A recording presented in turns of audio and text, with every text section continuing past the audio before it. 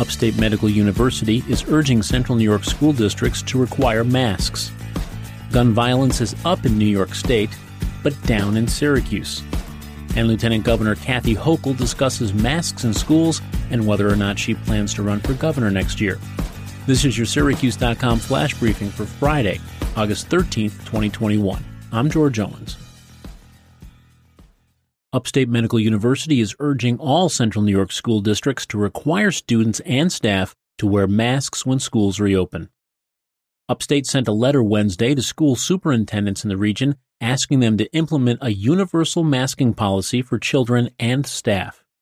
The letter, signed by 9 pediatricians, infectious disease doctors, and public health experts, says masks can protect kids and teachers from the highly transmissible Delta variant of COVID-19 that is leading to an increase in hospitalizations.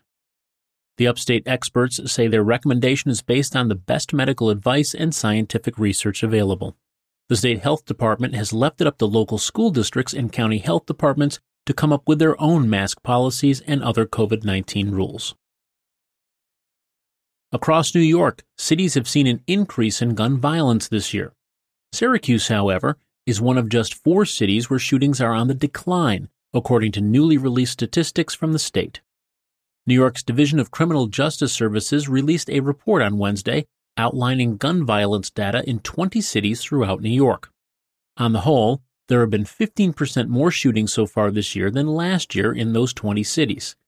In Syracuse, though, shootings have dropped 30% during that same time. Buffalo and Rochester have seen the biggest increases in gun violence this year. In Buffalo, shootings are up 40% compared to last year. In Rochester, they're up 42%. There were 100 shootings in Syracuse by this time last year, according to the DCJS. This year, there have been 70. Fatal shootings have also declined this year in Syracuse. By this time last year, 14 people had been killed in shootings. So far this year, 11 people have been killed. Syracuse Mayor Ben Walsh said the numbers are encouraging but still not good enough, saying, quote, "I want to be clear. This level of violence is completely unacceptable. We are not relieved or satisfied with these numbers," unquote. New York's next governor, Lieutenant Governor Kathy Hochul, said that she wants children to wear masks in school to prevent the spread of coronavirus. On NBC's Today Show, Hochul said, quote, "My view is people and children and everyone in a school in this environment will be wearing masks," unquote. Hochul said that she doesn't currently have the authority to make that decision. Hochul also said for the first time that she plans to run for a full gubernatorial term in 2022, saying, quote, "I'm the most prepared person for this," unquote.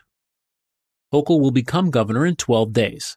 On Tuesday, Governor Andrew Cuomo announced that he would resign in 2 weeks in the wake of an investigation that concluded that he sexually harassed 11 women, including 9 he worked with.